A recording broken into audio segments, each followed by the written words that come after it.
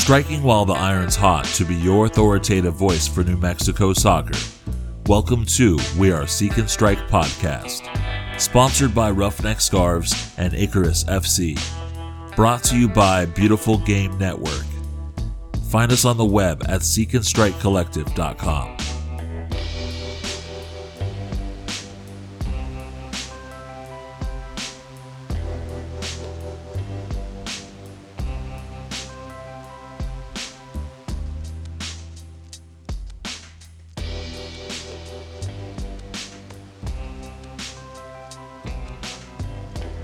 Welcome back. My name is Chris Walker, and with me is Veronica Zavala, and this is the weekly edition of We Are Seek and Strike podcast. On this episode, we'll talk about our reactions of USL's Cup final, thoughts on Pro Rel calendar change from USL, as we've heard a little bit about that rumbling through the match in Tampa Bay. We'll talk a little bit about Super League, W League news, and then we'll crack into NMU or New Mexico United adjacent information that you're here for. We'll talk about the academy playoffs, talk about the latest signing for New Mexico United, as well as we will get into the latest roster moves, and we'll have a guest. John Morrissey of USL Tactics will join us in the latter half of this podcast. But first, Veronica, tell our listeners about the latest contest. 3 years down, We Are Seek and Strike podcast. The podcast started out in Chris's living room and has been everywhere from car dealerships to conference rooms to press boxes at rival stadiums to the salt yard and back to the living room again, right where it started. 3 years ago, we self-titled the show. We knew that we are Seek and Strike above all else and that we develop our own brand and coverage style. As the chapter started and end, we're looking to move away from the self-titled name and rebrand the weekly show. So we'd like your help with that. We're looking for something that is more relative to New Mexico or New Mexico United. We know you support the club and you also have your own ideas. So please help us name this weekly show. The top 5 submissions will receive a prize, and the overall winner, if one is selected, will receive something grand from us. This could include being a guest co-host on the podcast, and as we unveil the new weekly show name. You can submit your entries to the Twitter DM, the Instagram DM, or to us directly at seekandstrikecollective@gmail.com. There is a limit to entries, but we will read the best 5 out on the podcast, and we will pick a winner by January 1st.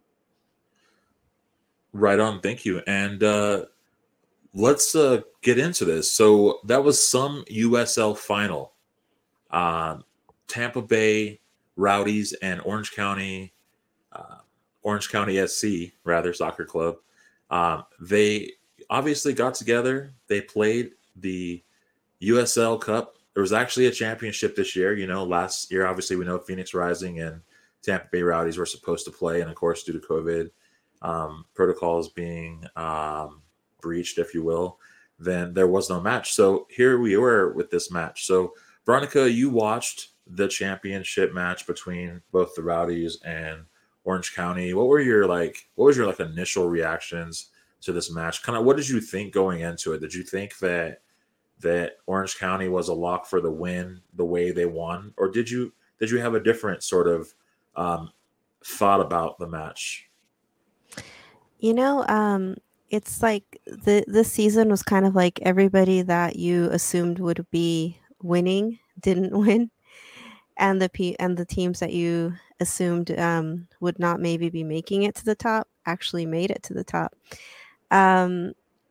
I actually was pretty confident that Orange County was going to take the win on this one. Really, just based on watching their last 3 matches. I really felt that they had, put all that they had into getting that win. So I kind of went in confident that they were, and lo and behold, they did. Now, is that because you're from Orange County that you just kind of have this sort of thing? You're like, hey, I'm from Orange County. Orange County's going to win. Is that sort of city pride, or? I'm gonna say a little bit of that did kick in because I was like, if one of these teams is gonna win, um, United was out, uh, San Diego was out, and then I was like, well, my hometown never let me down before, so And lo and behold, the orange was sweeter in California than in Florida. Well, in the coast, yes. yeah, well, I kind of went into this match. I didn't necessarily think the Rowdies were going to slaughter Orange County. And I wouldn't say that I thought Orange County was like the clear favorite. I mean, clearly, you're going to the Rowdy Stadium. We've seen them score goals. And, they obviously have a good track record with getting to the postseason and getting deep in it. Obviously, I took a different route in how I watched the match, as you know, and as I kind of published on Twitter. I went into this as kind of like a thirst competition. I figured that I would try to find two orange juices that represented the states, and of course, growing up in California and always drinking the Sunny D, and then when California style came out, Hmm. it brought a memory back to me that I was like, I'm gonna find California style Sunny D, and then I'm gonna buy regular tangy original Florida style, and then I'm gonna have a juice match. And it was really just juice to start with. I was just gonna be drinking a lot of orange juice, right? But then the day of the match, as I put in my Walmart order, I got 2 jugs of Florida style because apparently they didn't have Cali style. So I didn't feel like I tried to hunt down Cali style, almost found it. It walked out in someone else's cart. So the next best thing, which I don't know if this really was the next best thing, but I basically was like, well, I've got Absolute vodka at home, and I've got 2 jugs of Florida style orange juice. So could I possibly just maybe designate one as straight vodka and the other one as a mixture of vodka and orange juice? And so that's kind of what I did. And I thought, well, I could make I can make Tampa Bay vodka and I can make Orange County orange juice. But I honestly did go, you know what? If Tampa Bay scores 6 goals, like I'm gonna probably be like turned up. So I was like, I'm definitely not gonna. I definitely could not. Let me quote. Let me quote Princess Bride for a moment.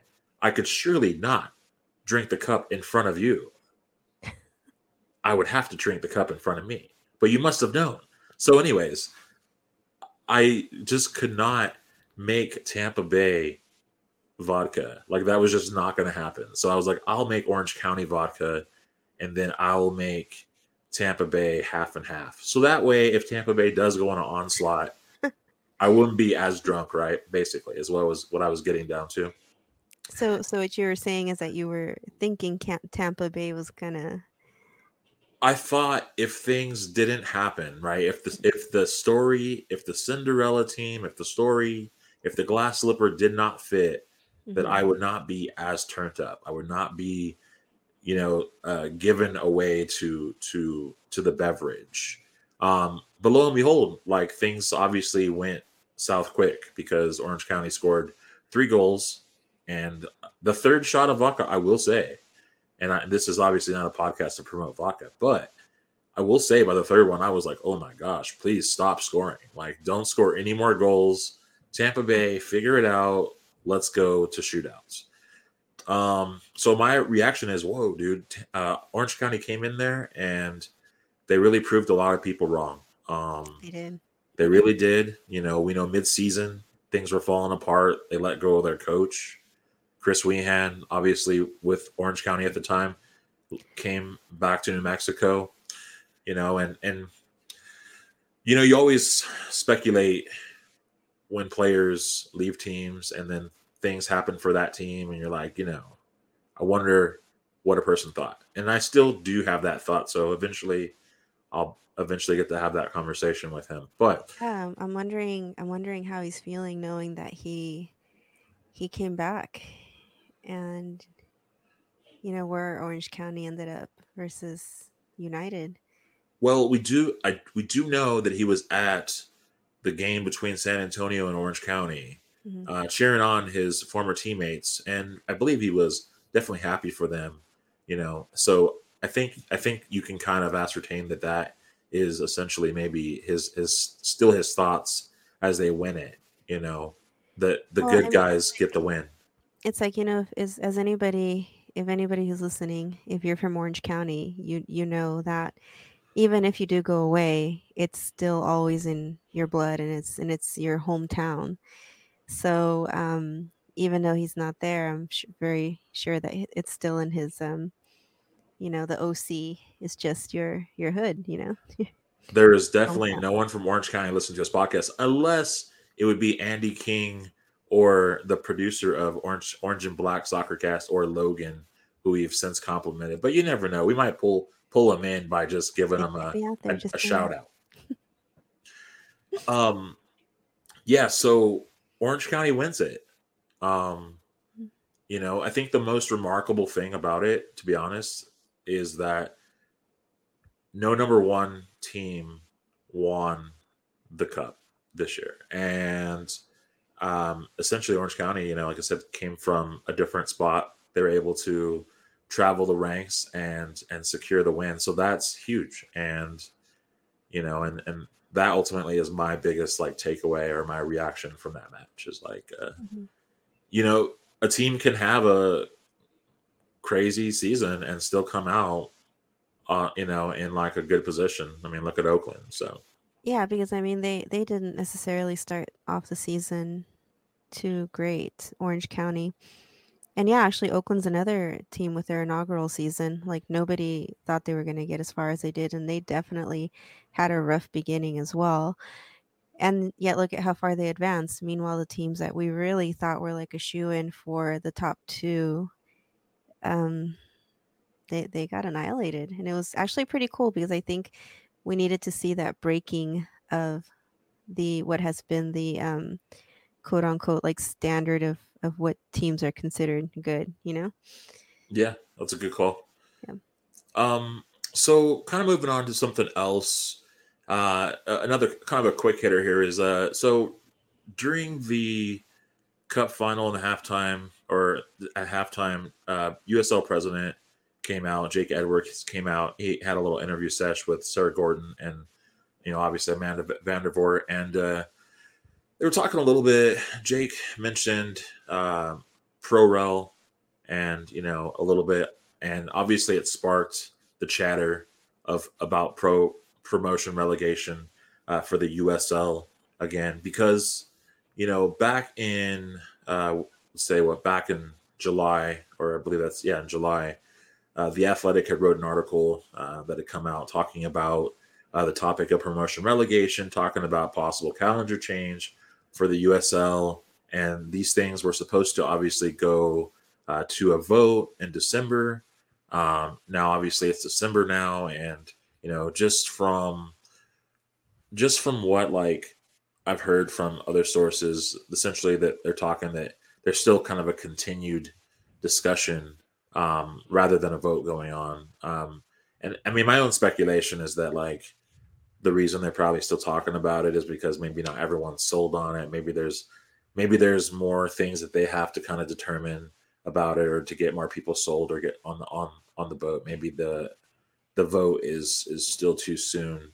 Um, that's just kind of my speculation on it. But essentially, what's going on is like, um, the fact that USL Championship and League One would be in like sort of a promotion relegation system. This meaning that maybe the teams that were in the or that were with the worst record from the championship would go down to League One, and the teams with the best record in League One would go up to championship. So is the model very close to like the European system, if you will. And so this has sparked a lot of chatter because I mean a lot of people want this, because a lot of folks are fans of the Prem, and Championship, and as far as the European soccer is concerned, and so we're thinking like they're thinking this would be a great thing, to switch that.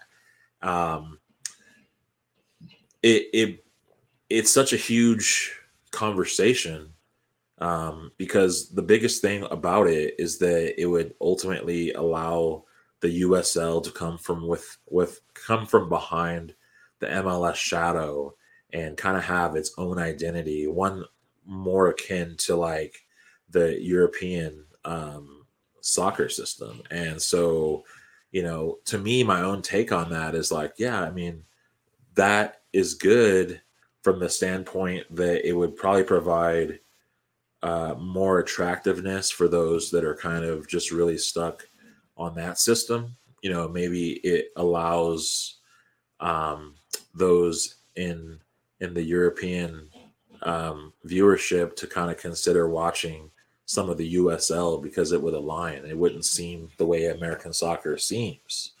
The other thing was they were really looking at switching the calendar from the spring to fall model that MLS follows, going to more of the fall to spring model, which again, aka the European calendar.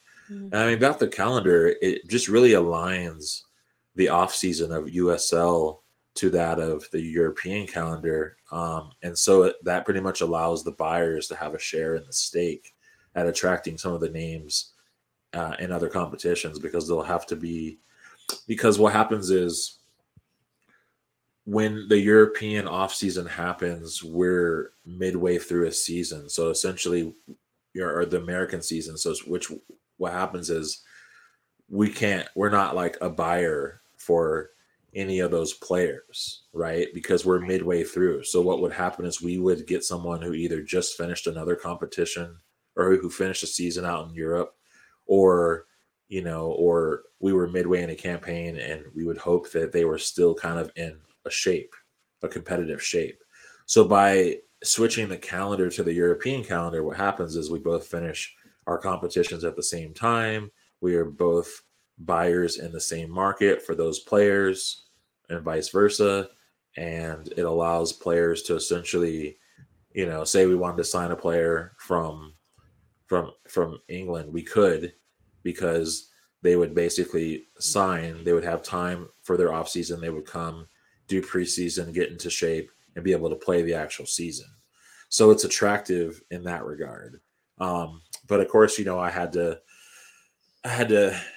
wrap my mind around it. I took it like this, though. I said, look, it frankly sounds like loving Pepsi all your life and switching to Coke after you've leveled up and realized that one just tastes better.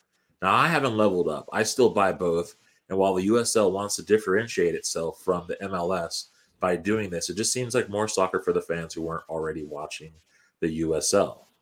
Now, why would you do a thing like that, right? But let's talk about Rubio Rubin. Played for San Diego Loyal, totally kills it, right? Goes to RSL, and the folks in MLS are stoked. The people who watch RSL are stoked. But hey, he was in the USL before, but you slept on that league. So to me, I think that you know by the USL kind of switching out, being a little bit different than the MLS, I think it takes away that sort of minor league tag that the USL gets whenever it's described as a league. It's always like, oh, it's kind of the minor league to Major League Soccer, but this would definitely change it. And so I think that again, like that's pretty much what I took away from it. Um, Mhm. so kind of moving on. Veronica, why don't you tell us about anything going on with the Super League and W League? Okay, so pretty much the W League pretty much began in May of 2022. I was just reading about the opportunities that are coming for us women, not just as athletes, but also in all branches of sportsmanship. Right, a lot of doors will be open to a lot of women. I understand that there's about 40,000 collegiate players that will now have the opportunity to have a professional career in the up and coming season. Back in 2010, the league became under new ownership. Fast forward to June of 2019, USL indicated its interest in a women's league. They initiated club commitments for the pre professional league. Fast forwarding all the way now to 2021, where they 2 months ago they announced its first president of the USL Super League, Amanda Vandervoort. As of right now, I believe there's 30 clubs, and in I believe 2023, it'll also launch the USL Super League, um, which is coming pretty fast. I just kind of wanted to go over a little bit of who Amanda Vandervoort is. Just kind of like to introduce her to, people that may not know. I certainly am learning a whole lot about her. Um, so, she pretty much, she was the chief women's football officer of FIFA Pro, Global Players Association, where she directed strategy, policy, and stakeholders relations. She was a prominent spokesperson in Global Women's Football Matters, long before. Um, she's from Arizona. She actually played for the University of Wyoming and later became the head coach of New York University's women's soccer program. She did that for about 4 years. And then she got her U.S. Soccer B coaching license and kind of upped her career from that. She has quoted to be saying that it's such an exciting, as she said, it's such an exciting privilege to be in this position. Vandervoort said, together we can build a competitive environment for elite women players, coaches, and referees at the professional level. We will create opportunities for fans to experience the women's game in their local communities and provide value to those invested in this high growth platform. I am excited to be helping the USL realize the Super League's potential and to drive the women's game forward. So it's pretty awesome because it's the first of its kind, where as a woman, you will be completely not just encouraged to grow, but protected within, a safe environment. Soccer and sports is mainly a male dominated environment, but now we're going to be able to make some headways and create like a different universe of, soccer for us as women. So Yeah, and the really cool thing about that, I mean, just to kind of touch on something you said at the top about the 40,000 collegiate athletes, is that um, when you look at the NWSL, they really only have like 4 rounds of drafts, for the draft, and so you only see what is it, like 36 to 40 players drafted every year. So, but some 250 of the top collegiate players who are eligible for the draft submit their names. And so only like a fifth of that even gets drafted. And then you have the WPSL and the UWS as other semi-pro leagues for players to get drafted to, but it's not professional, right? So they don't get paid. mm-hmm. So for the USL to have these two leagues, which you've mentioned, Super League and W League, which is great, is it ultimately creates more opportunity, right? Because with that 40,000, that's a lot of collegiate players that don't have to just fall back on, well, I guess I'm going to go be a dentist or I'm going to go, do law. Like they can now consider another professional league that they can strive for. So potentially will keep a lot more of that talent um, abounding in these leagues. So very cool with that. And I know, like I said, she just kind of continued that message during the cup final, and the one thing that she said that I want to definitely like stress or hone in on for this podcast is she said, we're not starting from scratch. We've already got this fan base that's already behind the soccer community as it be, and there's already a good structure in place for the USL for these leagues to fall in. So there's already resources, and that is what is probably going to help propel these leagues, because in some sense it could seem like they can twin it a little bit, but it could still be very unique for a women's league, and so that sort of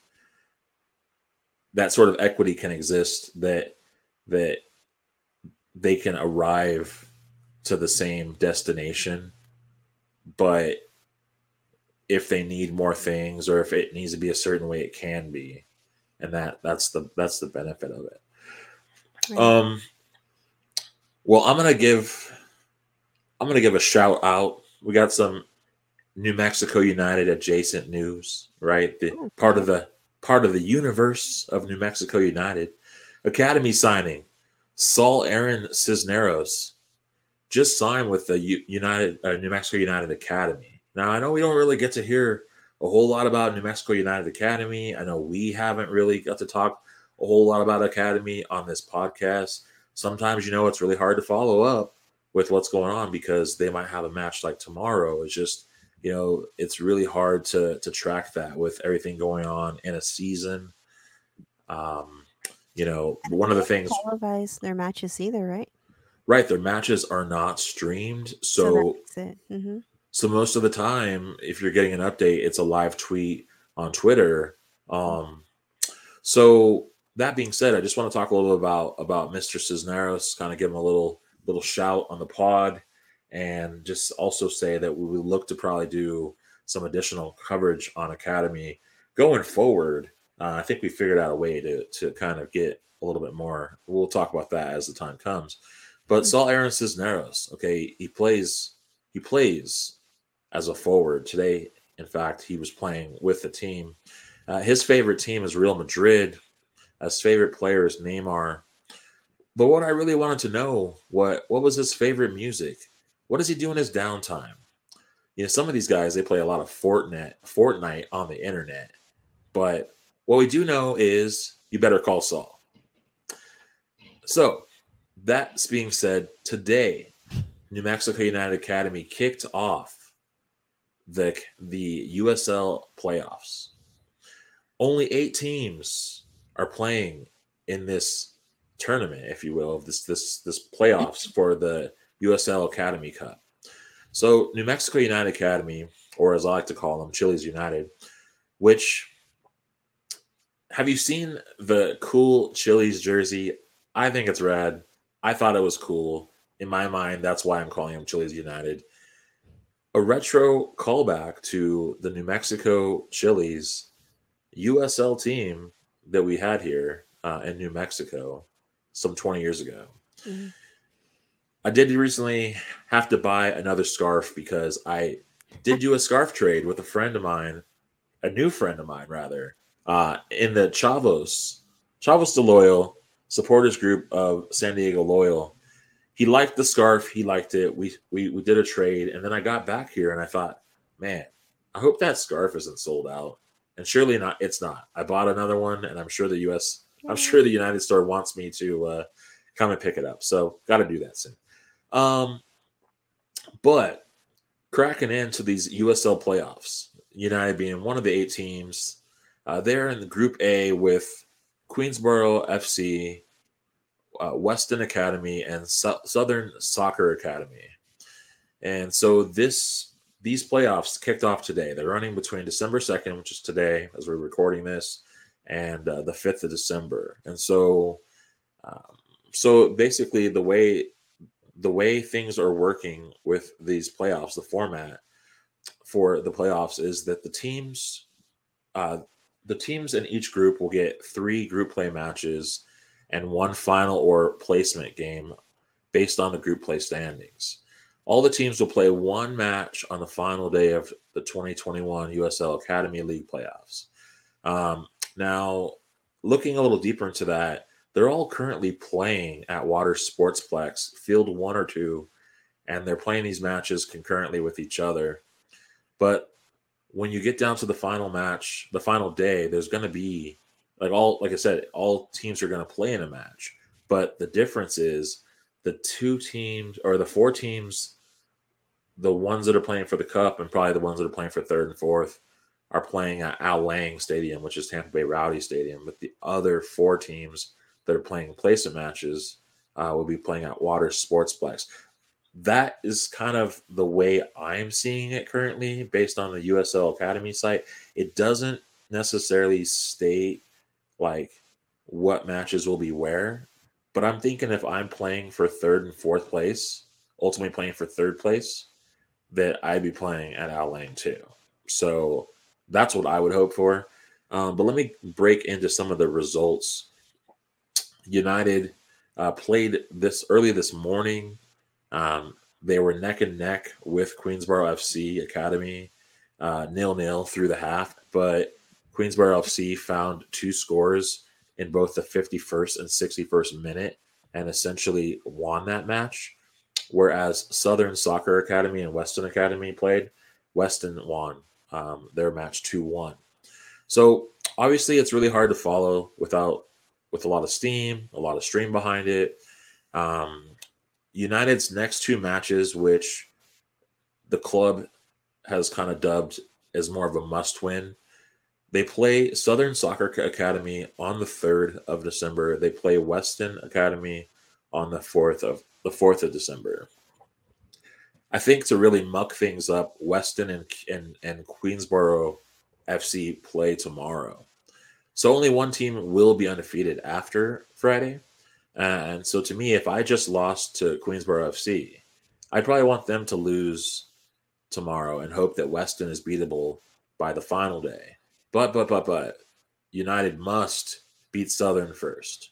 So the other group of 4 teams, Charlotte Independence played AC Connecticut, San Antonio FC, and Indy 11. So those are the other 4 teams in Group B. Now their results: Charlotte Independence won 4-3 over AC Connecticut, high scoring game.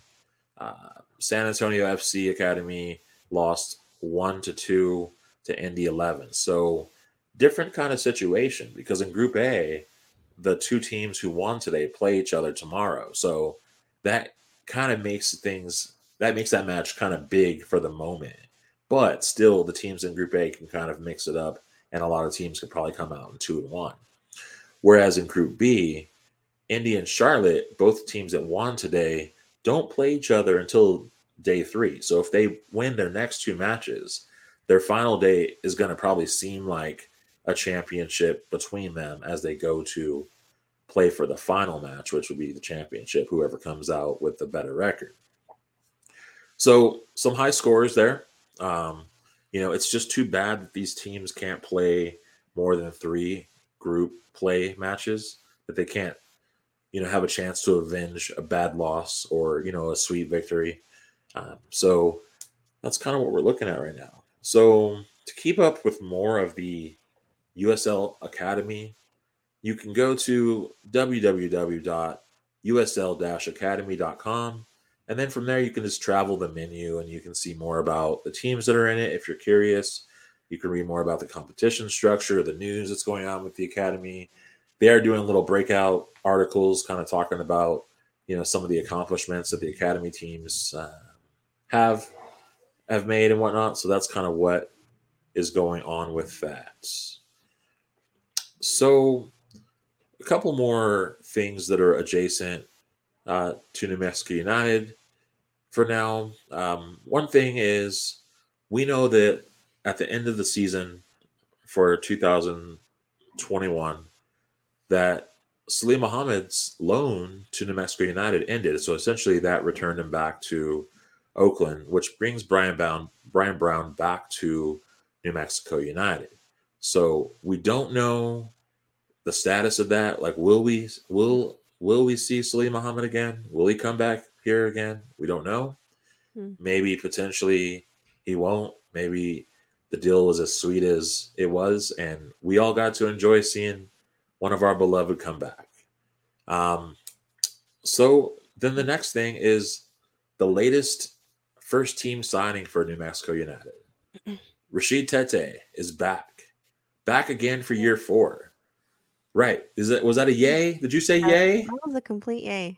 That was a complete yay. That was a complete yay. I'm happy to see Oh, Rashid come back. it was a complete yay. It was like a beignet, right? Beignet. Yeah, that's what I'm saying. Man, I guess I'm a little hungry. But so Rashid Tete is back for year 4. I think this is great. Rashid Tete, easily a fan favorite, really stood up his game, I thought, in year 3. If you consider he was a rookie when he came to the team, sat out most of year 2 because he had the injury to his ankle. So that ultimately probably was kind of a downer, because year 1, he essentially won the position to play left center or right center back from Sam Hamilton, and then year 2 hurt and he's out the whole time. Mhm. And so then, he bounced back in year 3, had a really, really tough, just a really tight, accomplished year. Definitely, I would say, I mentioned it on Twitter. I thought that one of the matches that really stood out to me was the San Diego Loyal match, because you really saw him show more of his sweeping capabilities. He was like the last line of defense many a times when Alex Tambakis was out of goal. And, he just obviously has more of a wall-like kind of structure when it comes to defending. So who else is coming back? I wonder. Who do you want to come back, Veronica? Anyone? I think it'd be really cool if Salim Mohammed got to come back. I mean, that'd just be cool, because it just be like a little more like of that on this end, So, because all the other ones that I want to come back are already coming back. So. It's really, what it's really like, though. It's like you have a cool set of parents, and every night at your house you get to like sleep in this really cool tent, right? And make like a pillow fortress and do all these cool things, right? And then you invite your friend over, and he gets to experience, or she for that matter, gets to experience the pillow fortresses and the cool castles and all these things, right? Mm-hmm. But at the end of the weekend, your friend has to go back to their house, and there's no pillow fortresses there, and there's no cool castles there in their bedroom. Wow, terrible parents they have. And that is what it's like to see Chris Wehan come back and stay, and Salim Mohammed come back and have to go back home. Have to go back. Yep. Yeah, it's like, oh man, he was here for the weekend. So we have got through a lot of information this top half of the pod. It's just about time for us to go to a break, but when we return, we'll be joined by the graph grinder himself, John Morrissey, aka USL Tactics.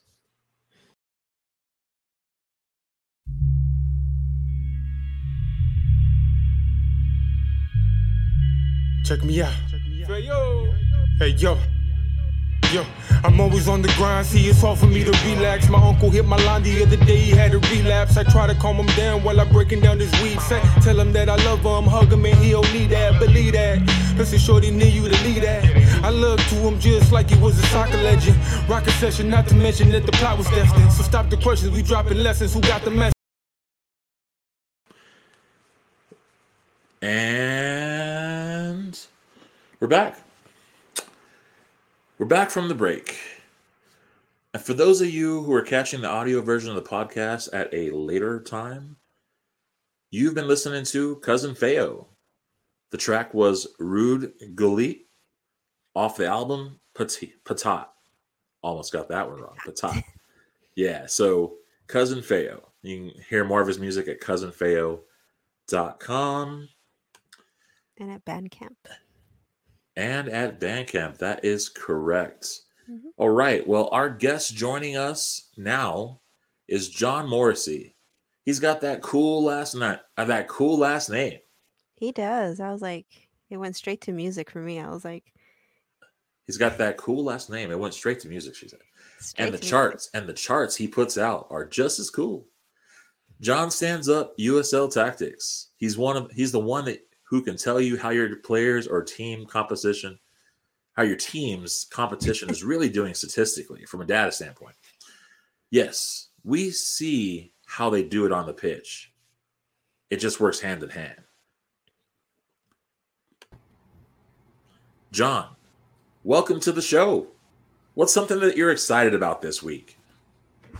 Well, excited to be here first and foremost, but yeah, smooth one. But with the league wrapping up this week, I'm kind of just excited to get a little bit of free time back, just with less matches to be watching on replay, more time to like catch a movie or just watch a random hockey game, something like that. Who are you watching hockey-wise? So unfortunately, I'm an Arizona Coyotes fan. You said unfortunately. Why? Why would you say unfortunately? They are tanking very hard. They've got nice relocation rumors. It's the whole 9 yards. Ooh. Well, yeah. I do understand tanking. I mean, I'm an LA Kings fan, and much of last season was all about, trying to get a good spot in the draft again.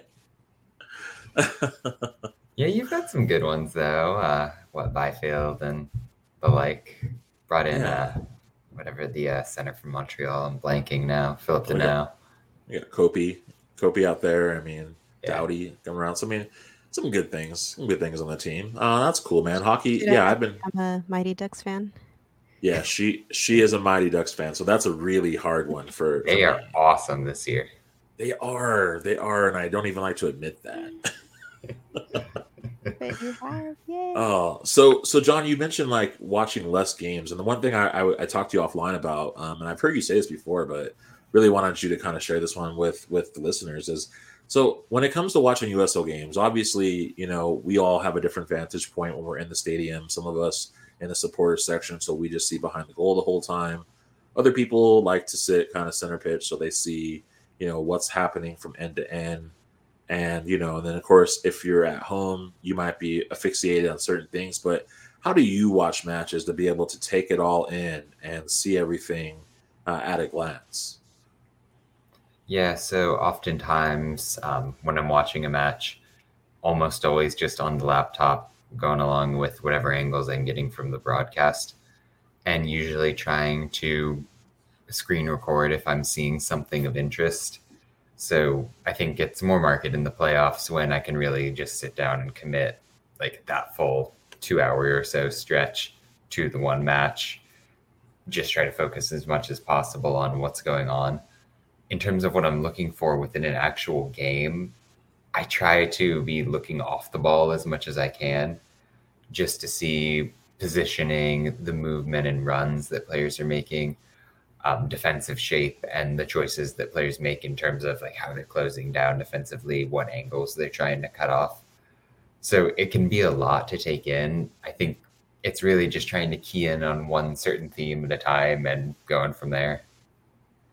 So it kind of has more of like an indirect kind of feel to it, like the way teams play indirect. You're already kind of seeing those moves ahead of time because of the fact that you're watching more of the play off the ball?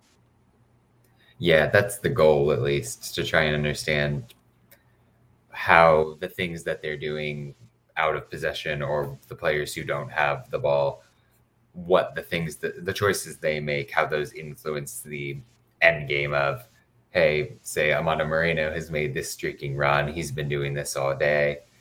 Suddenly he connects on one in the channel and you've got that mental context of, okay, I see he's been doing this all night.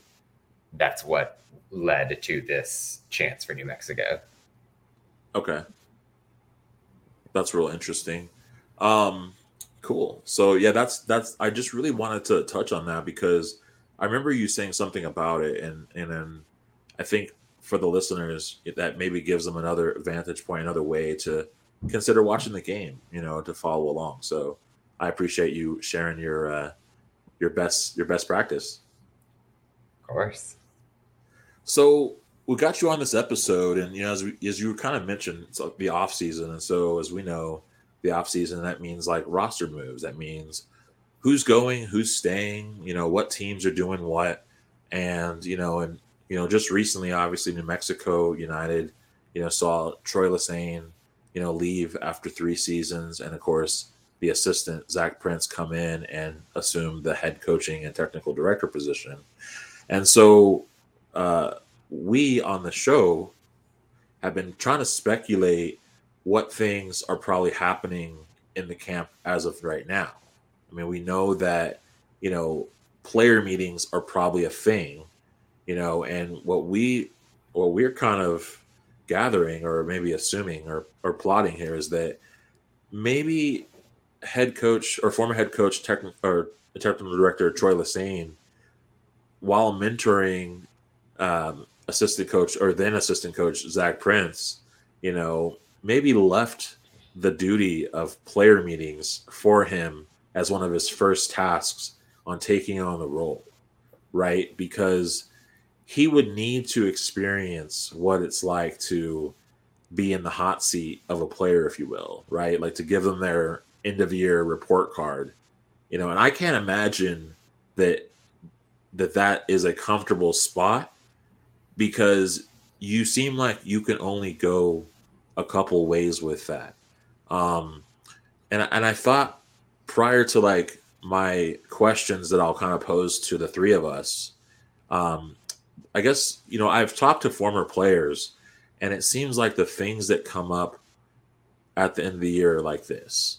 Players want security, they want financial gain, they want more playing time, or they want to be like positionally realigned.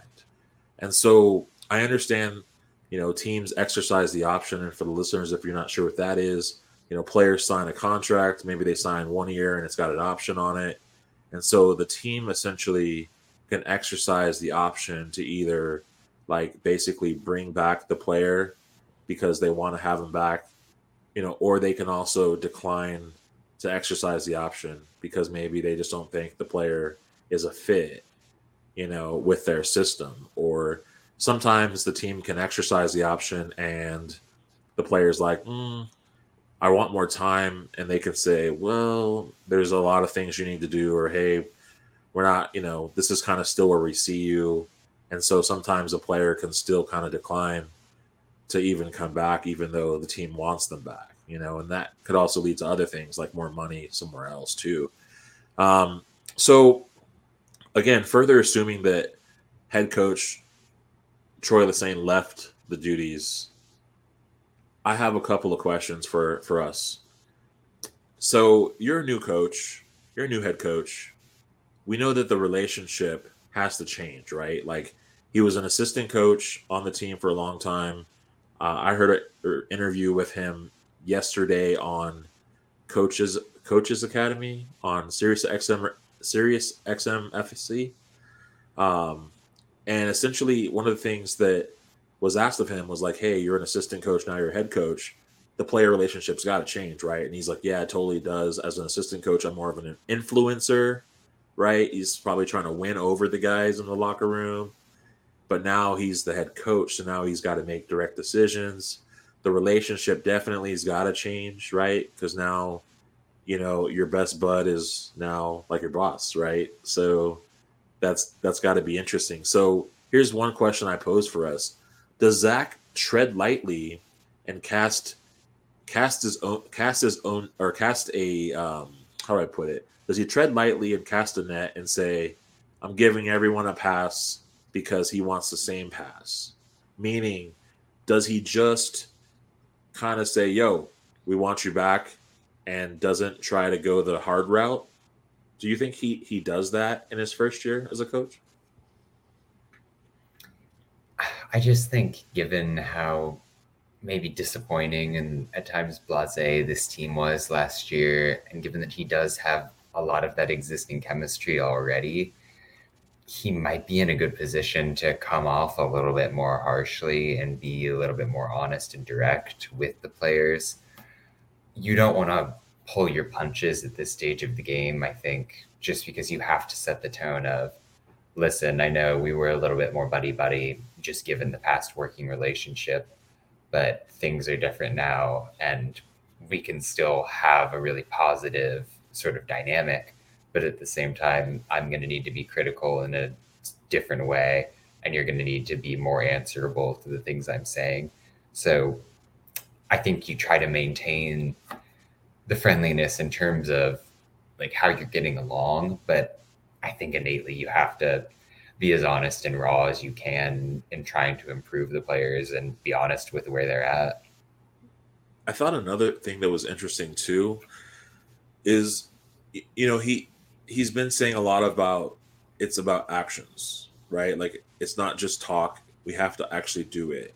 And, so much so that, in one of the latest interviews the club, had presented to everyone, he was saying, not only do we have these, other pillars, the hard work, humility, and diligence, but now we also have the fourth one, which is actions. And it's like, I thought that was so interesting that he would put in place something that says, hey, we're not just saying it, we're also going to go and do it, because now what you have is you have this new technical director that is for now stating his convictions, right? He's stating like, hey, we're going to do this, we're going to do that, and I'll tell you what, like my own take is that it sounds very convincing because he doesn't have a deep body of work, right? But he's been around it. So he's seen it. He knows the beast. It's not like he's speaking highly about something that he hasn't seen as far as a product concerns. So then my other thought too, again, because this is player meetings. This is this end of the year time is, like because he's been around, because it seems like, hey, you know what, like one for the good guy, we promoted within, like, are you led to think that anyone is not going to return because, oh no, it's another new head coach in this current system? Because a lot of these guys are 2-year, 3-year, now 4-year kind of guys.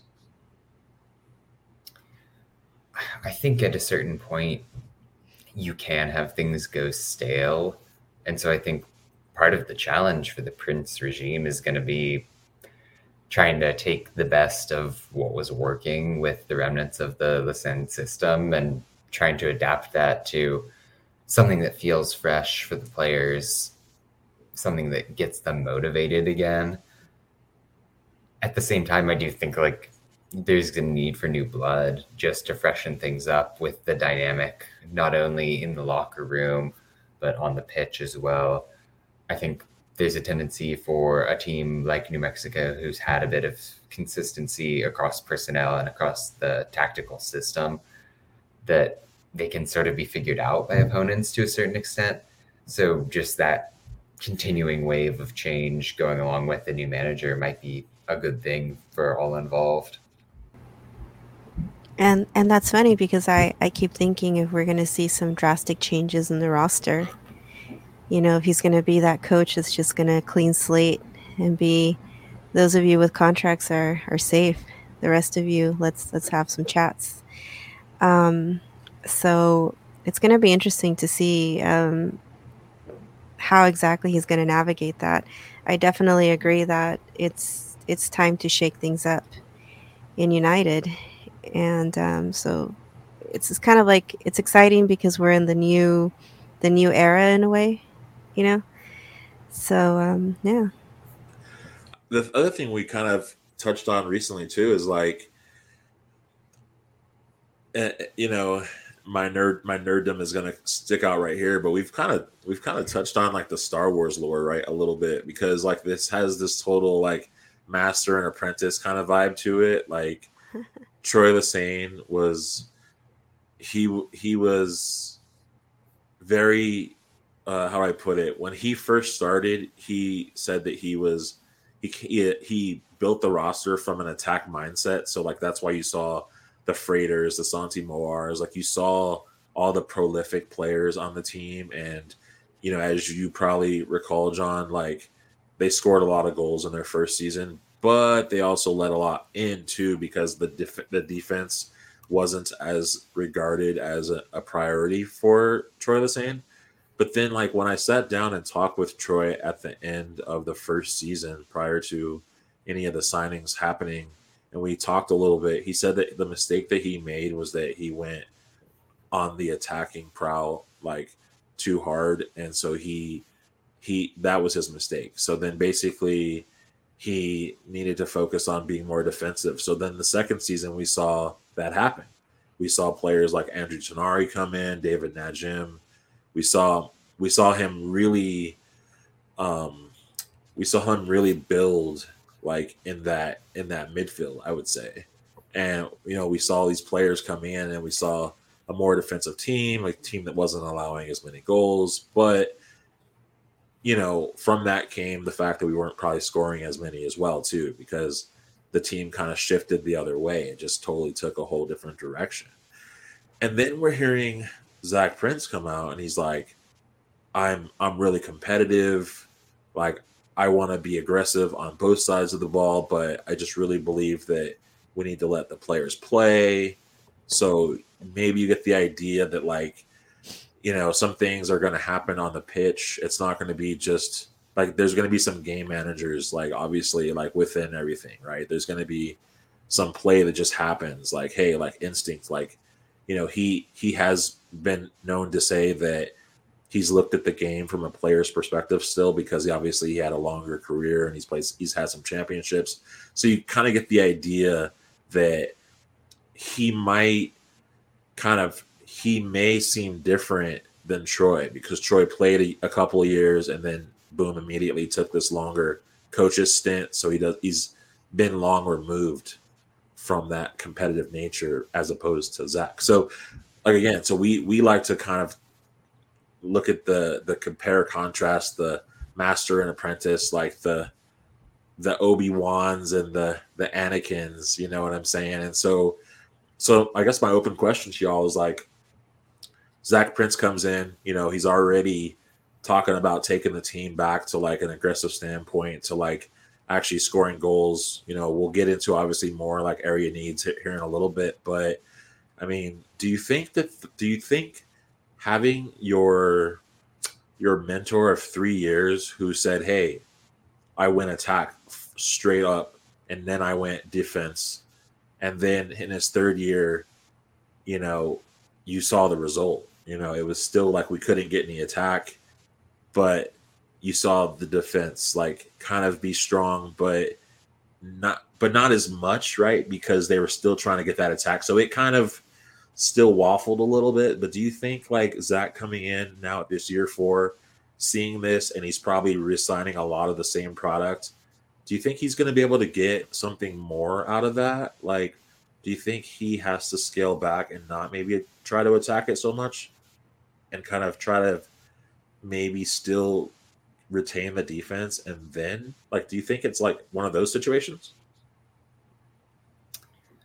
I don't think that they're necessarily like mutually exclusive things. I think if there's a big takeaway from the run we saw from Orange County, especially in that title game, it's the base of a good offense can be a really strong defense, in that team would sit back, would draw you forward, crush you on the counter, whether that's a long ball to Adames or through Eric Gavia progressing it. And why couldn't New Mexico sort of adopt a similar style? Obviously, you can be a bit more direct and positive and attacking than Orange County was at times. But there are so many routes that this team could take, and we'll get into some of the players who have been retained so far. But I think overall, they've really retained a lot of flexibility with just the skill sets that are involved. So I do think there is merit to trying to be a brighter, more attacking team. But I think there are a lot of different ways that you could go about that if you are Prince. So Veronica is going to kind of bring us in. You're going to talk a little bit or bring us into like player evaluations, as you were saying. The beautiful game has so many vantage points and perspectives, as can be seen on social media. During the season, Chris and I have split up the players by positions to give our takes on the players. John, please weigh in as your input as you see fit. Okay. Sounds good. So we're going to start off with goalkeepers. Okay. United had 3 goalkeepers. 3 goalkeepers. Will Palmquist, and I'm sorry if I pronounced this name completely wrong. Newcomer, came to us from Denver, Colorado. Unfortunately, didn't get to have any playtime on the pitch. So there isn't really, unfortunately, much to evaluate with him. We'll be seeing him hopefully next season. Then we also have Philip Beagle. He was actually supposed to be the golden goalkeeper as Cody Mizell made his exit. And that actually wasn't what happened. We were very blessed by the great and wonderful Alex Tambakis, who played basically 31 games. Came to us from North Carolina. He prevented 82 goals from coming into our turf, only conceding 37 the entire season. I had said before Cody Mizell was my favorite goalkeeper of all time, but now Mr. Alex Tambakis, I'm pretty excited to see what's coming next season from this guy, because if you see even like the footage of him, what he does to stop goals from happening, it's pretty remarkable. There's actually a video on YouTube where they do like a full, I think it's 10 minutes of him just blocking goals from coming in. So, and then Chris, you want to continue with our defenders? And Yeah, definitely. So defenders, big. I think I would say defensively, there's so much going on this year. I mean, one of the things that I kind of looked at was like, I looked at like games played to started, and that was such a drastic difference in the numbers, right? Because I mean, previous seasons, for the most part, you kind of knew who was a starter, so you knew who was playing the games, who was starting the games. Like it was a pretty constant thing. And then as they switched up the systems, then that's where things got a little bit different, right? And then of course, this particular season, a lot of the guys that were probably more of their mainstays or go-tos, didn't really have as many starts. I mean, one of the things we know on how they pick their roster lineups is they say it's like the training is competitive and that's how they pick their 18. But,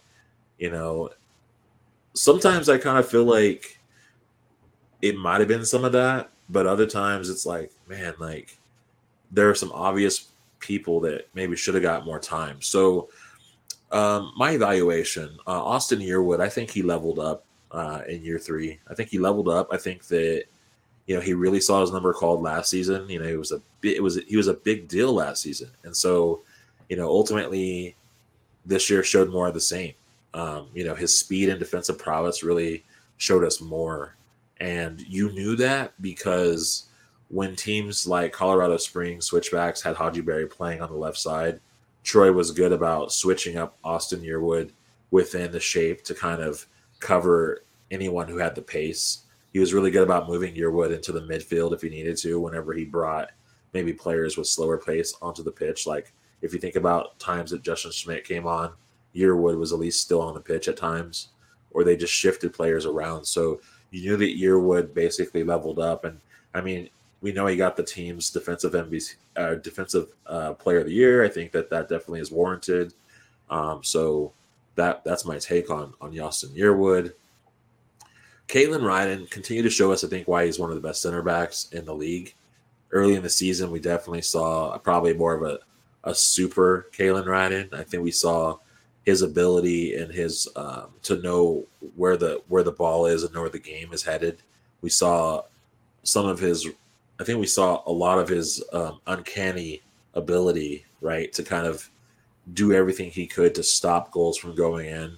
But there was a stint where obviously he was injured, and that was different for the team because they had to really rely on, the efforts of Sam Hamilton and Rashid Tete and Austin Yearwood to try to round out the back three at times. But he recovered and he gave us more, and that was what it was about. But the thing that I like there is just that we went from bringing in someone like Caitlin Ryden, where he was like just the only like shiny star in the back, and then eventually we saw Yearwood really like become a force. And then we still had that issue, if you remember, where when Manny Padilla was released, we didn't really have a secured right back. So we had Troy Lesesne kind of going to his factory, right, and making or manufacturing players in the position so he could shift and have more depth. We saw Salim Muhammad playing as a center back when he clearly wasn't a center back. We saw Daniel Bruce playing as a right back against the likes of Omar Salgado, which complete size mismatch, but Daniel Bruce was up for it, and so that's what we saw.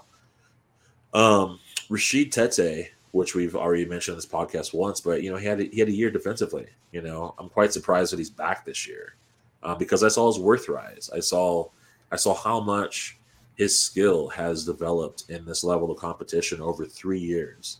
The only spells that I thought he had is that I think opponents took advantage of his pace. I feel like you saw that kind of happen if you look to the Lou City match, where all 3 goals that came in from Lou City came in on his side of the pitch. Every single one came in from the left side. And they really just challenged the fact that the mobility wasn't, the same, because they never really tried to come in. Well, they did try to come in on Yearwood's side, but because he was such a defender, he was able to kind of hop in some of those things and kind of stop them. Now, I just want to stop for a minute and just kind of touch on the fact that I've talked about Austin Yearwood, Kalen Ryden, and Rashid Tete, and just say, like, that's essentially a wall right there. That's essentially 3 bricks that form like a foundational wall. Like, that is one layer of defense right there. And I think that with all 3 players now kind of coming into their own and recognizing their ability and like having the time to shine, like that really made like a difference for New Mexico United. What are your guys' takes on that? Yeah, I mean, I think when you're trying to consider some of the better defensive units in the league, that trio is certainly up there with the best of them. When I put together my sort of end of year team of the season, Austin Yearwood had to be in it for me. I thought he was immense for this side. You had mentioned like the recovery speed he has, and when he's coming up against someone like Haji Berry, I think he's really talented on the ball as well, and ditto for Ryden, rather. I'm a little bit more dubious about Tete. I think there are moments where he can get lost positionally in comparison to the other 2. That said, I do think he is solid overall, and the numbers back that up pretty well in terms of like the goals above replacement, the defensive actions, that sort of thing. But I think that when this team struggled, it wasn't because of the defense. And so if you're returning 2/3 of that core already, at least, that's certainly not a bad trend to be starting with in terms of the roster construction. Yeah, I definitely think that that's like a trifecta that we could have for next season, for sure, if they decide to keep it as such, You always wonder though, like, you always wonder when you see a team signing so many players, right? Like, as I interrupt this for a minute,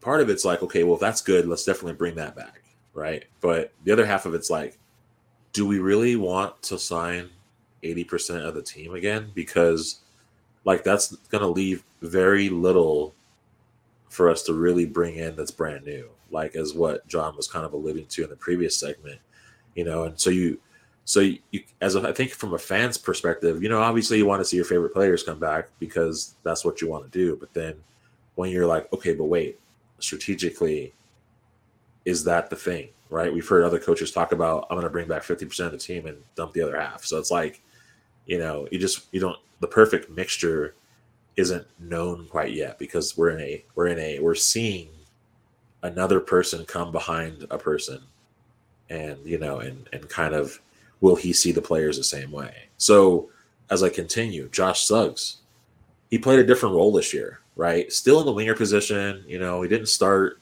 He started like 24 of 31 matches, so to say. But the thing that was interesting is that, like, in the 3-5-2 system, like, he was a little different than the 3-4-3, right? Like, the 3-5-2, when it was set up, it was like you saw, like, many instances where he made runs up the left side of the pitch, but because of how the game was played, a lot of the action was coming off of the right side of the pitch. There was a lot of times where he wasn't seen or passes weren't made to him. And the times that really he was more effective for himself was when he just took the ball up the side of the pitch himself. When he brought it up the left side, he looked for guys. He sent the ball in. I mean, those were the times. But there were just those moments. I think when I was watching the games, I was like, man, there were times when he took the team on his shoulders, and he's like, I think this is why he wears the C, right? But then there are other times when I was like, man, like, I wonder if when a player is like the main guy and then all of a sudden he's starting a good amount or he's not starting certain games, and you're like, man, this guy's got to come off the bench and be that guy. Like, that can kind of change the way players are effective in games. You know what I mean? Because they're still shaking off the fact maybe that like they're like not starting. You know what I mean? Like it just changed some things. So I think that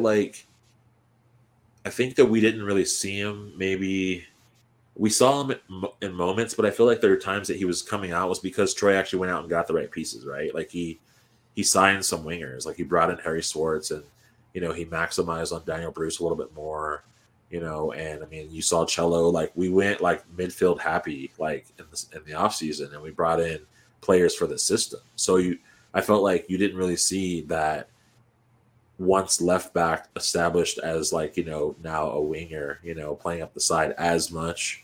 And so that was kind of my vibe for Suggs. But I felt like he did come into his own at times.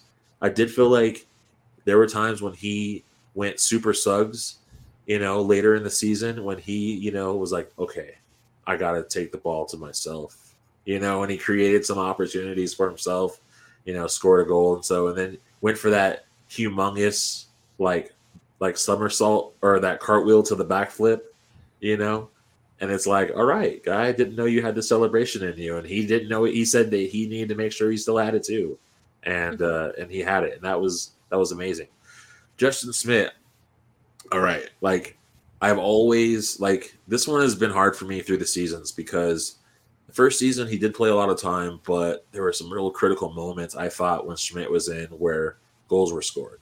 And, his only kind of like line of defense at times was the bad foul, the dogso, right? And so that created some penalty shots, definitely in that first season, and if you look back to the first match before COVID set in Austin, I mean, that game was essentially 0-0 until a bad foul that Schmidt committed right there in the box set up, Austin to go 1-0 and win the game. So I think that his thing to me has always been the pace. I wondered about it. I was like, okay, when last year when Troy went into like a 3-4-3, his ideal was to have three center backs back there. It was to have Schmidt, Tete, and Ryden running the back. But of course, Tete gets hurt, Schmidt gets hurt, is out the whole year.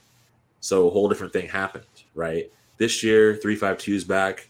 Ryden is going to play where he's playing. Yearwood secured his spot. So what did that mean? That meant that Tete and Schmidt were battling it out, basically, right? So, I mean, Hamilton gets in there, gets hurt. Tete finishes it out. Schmidt comes in. He only started 9 matches. That's kind of a drastic downturn for a guy who was like one of the mainstays. And, and I just think that like with him, like, he shows speed when he's running like the shorter things, like I think we would always say when we watched him, he'd come in there, he'd charge on the field. We're like, slow down, right? Because that might be all of the juice that you got, but like I said, he offers size and he offers like physicality, but teams took advantage of like, okay, who's the guy I can break the line on? So for me, that was kind of my evaluation of Schmidt. Like, I don't know necessarily like how you take someone like that and go, okay, hey, we're going to bring you back. Like, do you consider maybe he's a midfielder, right? Maybe they need to change like how much he's running. Maybe that's that. I don't know. But to me, that always stands out to me, and that was one of the things that stuck out to me. Now, Alex Touche, a rookie on the team, barely saw the pitch. I thought that was a mistake, personally. Rookies seem to kind of come and die on New Mexico United. It's I'm sad to say, but I mean, I look at the first year. I mean, The only reason why I'm somehow missing his first name, but Madden. Okay, Tommy Madden. There you go, Tommy Madden. Tommy Madden got some time because Josh Suggs was hurt, so Tommy Madden had to play left back at times, right? But he was mainly like a midfielder, and so he saw some time. But I mean, after a while, he didn't see any time, other than the times that the team needed to put these other players in because of Open Cup competitions. But we've had these different rookies on the team that just really haven't seen a lot of minutes, and so Alex Touche gets signed. I got a chance to really see him play for Albuquerque Soul for the old USL2 team that we had here. And it was like, he's a player that is almost like Kalen Ryan 2.0, right? Like Alex Touche is like an end-to-end type player. He's someone that you can send up, to play and offer as another offensive threat. We saw him a couple times. He did come in, he did sub in and show kind of that very thing. And, I was just a little disappointed that we didn't see more of him on the pitch, because I think that when Hamilton got hurt, maybe he was a go-to. Like Touche would have been someone that you could have used there. And in the times that they just, like I said, barely brought him in when it was like all was lost. Like, they brought in all the defensive subs, and, he's just someone who can kind of do both along with Ryden. So that brings me to David Najum. The team was in a signing frenzy this season. John, it. There was a point when United was like, oh my God, we're not scoring any goals. It's really hard. We need something. And then all of a sudden, that's when we saw, boom, like Tanari, boom, Najum, boom, Chris Wehan, boom, Salim Muhammad. It was like, I think everyone was like, we're finally going to see Frater come back, because it was like they went on a complete frenzy, something that we hadn't seen in the previous seasons. We hadn't seen Troy add to the roster mid-season. He just stuck to his guns. He's like, look, these guys got to get it done. But this time he went back to the guys who knew the system. And so Najum was a good pickup, started 11 to 14 games that he played. He's injured for a little bit. But the thing we like about Najum is like his possession. I mean, the guy's got good ball handling ability. The guy's able to put it in the box. He's able to take it up. Like, he offered another dynamic to the team. We really saw that in his first year with us. So to see him come back ultimately was good. Sam Hamilton, that is the last one. Tough break for him. Played 10 matches, right? Started 10 of the 11. He brought a defensive game to the pitch. I mean, I talked a little bit about him just like a moments ago. Like, I mean, him and Tete essentially battled out for that center back position, and ultimately Hamilton was better in the midfielder position.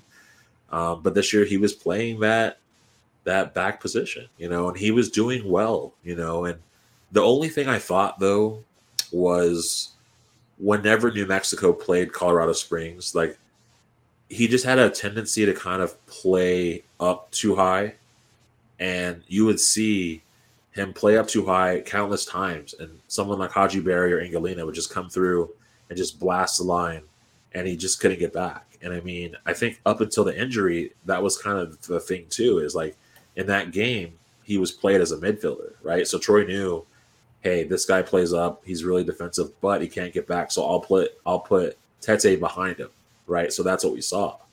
So Hamilton was good up until that point of when he got broke off, and then that was it. And so it sucks because he didn't get to play the majority of the season. He was missed. It could have been an option perhaps, but that's kind of my wrap up of Hamilton. So I don't know. What are you guys' kind of thoughts? I know I kind of went through those, but without a break. But what do you have any touch on any of those players there?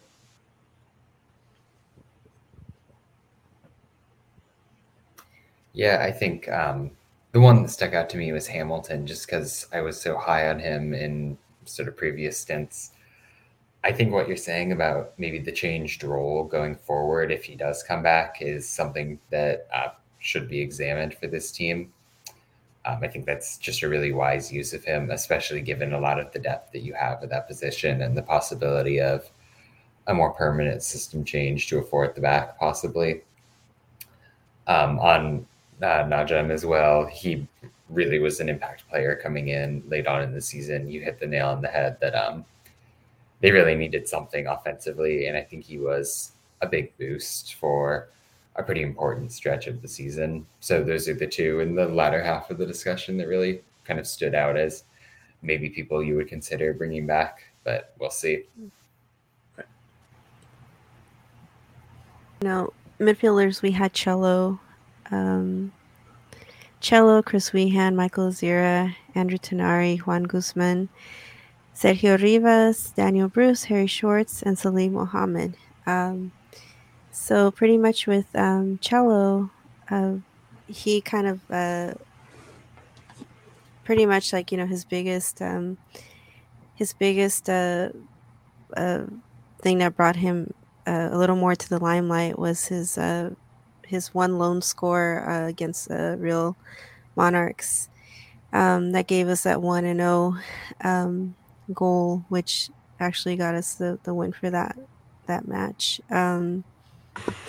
Chris Wehan, had left us this last season and then came back to us. Ended up scoring 14 goals for our team. Michael Azira, also new to our United team. I would like to see a little more of him on the pitch. He did end up getting called to his national team in Uganda. And then, Chris, do you want to take it over with Andrew Tenari? Yeah, for sure. So, Andrew Tenari, Troy has called him his little bulldog. It took me a while to really understand Tenari's game, right? I'm not gonna lie. Like the throwing the ball on the pitch, kicking it out of the way, accelerating the game to a point where, everyone's like getting cards. Like that took me a minute, right? Because I was just like, I don't understand these fouls. I don't understand these these things he's doing, right? But after a while, I started to see it. He's an agitator, right? He is essentially what in hockey is a enforcer. He is like an agitator in football, right? Like he essentially goes into a game.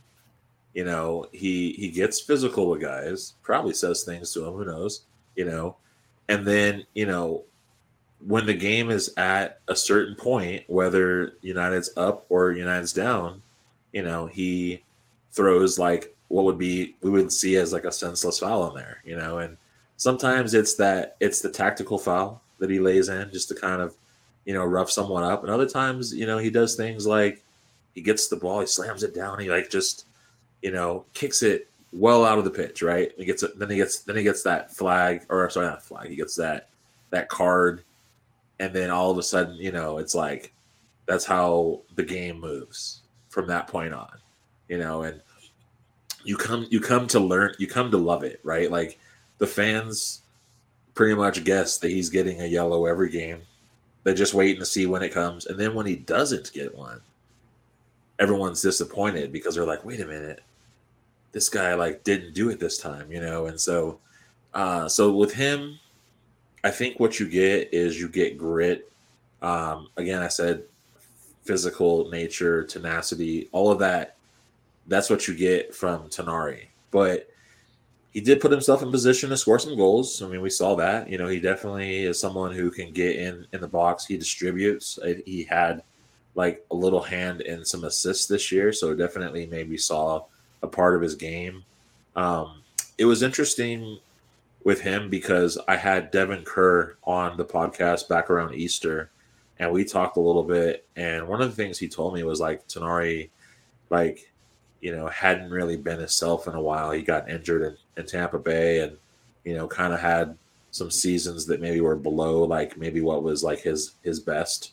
And, so I thought this past season was probably one of those, he's trying to get back to this place where he's been, because he, like I said, he was distributing the ball. He was coming up on assists. He was honing in on the game that he has. Like, I mean, we got to see a little bit of his Red Bulls vibe. So, so that's Tenari. with Daniel Bruce that, like I said last time, that he's definitely want to see a lot more of him. He kind of like comes up at the most interesting times, kind of like to help an assistant get some goals in. So you, our other one would be Salim Mohammed. He left us for Oakland, but then he was loaned back to us for the remainder of this last season. Definitely a player that I think would be, a good assist for next season. So hopefully, let's see if we'll have him come back or not. Do you, who wants to fill us in with Sergio Rivas? Anybody want to chime in on that? Yeah, I'll take it. Sergio Rivas, came to us from Reno.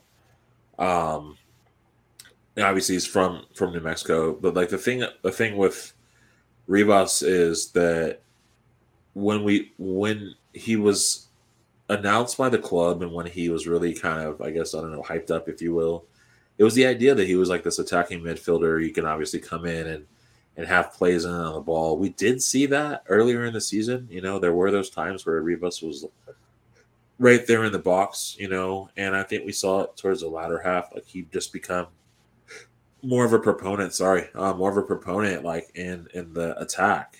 And, so Rivas is someone I think I would want to see a little bit more though. Like he's someone to me who's like kind of in the middle. Like I thought he would be kind of more of what Chris Wehan became in his second season. I thought he would just be this attacking midfielder. He would be in on all the goals. He had some of that to do, but I don't know if it was more of the system, because if you saw, there were times where Rivas wasn't the attacking midfielder. He was a holding mid, so he was being used kind of differently. But I think his natural like innate like nature, right, is, I just used all these big words. That's ridiculous. Like, I think his natural disposition was to go on the attack, but there were times where he needed to stay. And I think what you saw with the midfield wasn't always very compact, because I think that the communication was off a little bit. Players wanted to play the way they played, but they were being used in a different system and they had to practice different restraints. And so I think that's a lot of what you saw with Rivas. And I'll touch on Guzman too while we're talking. Juan Guzman, like I think Juan Guzman and Tonari, to me, they're kind of like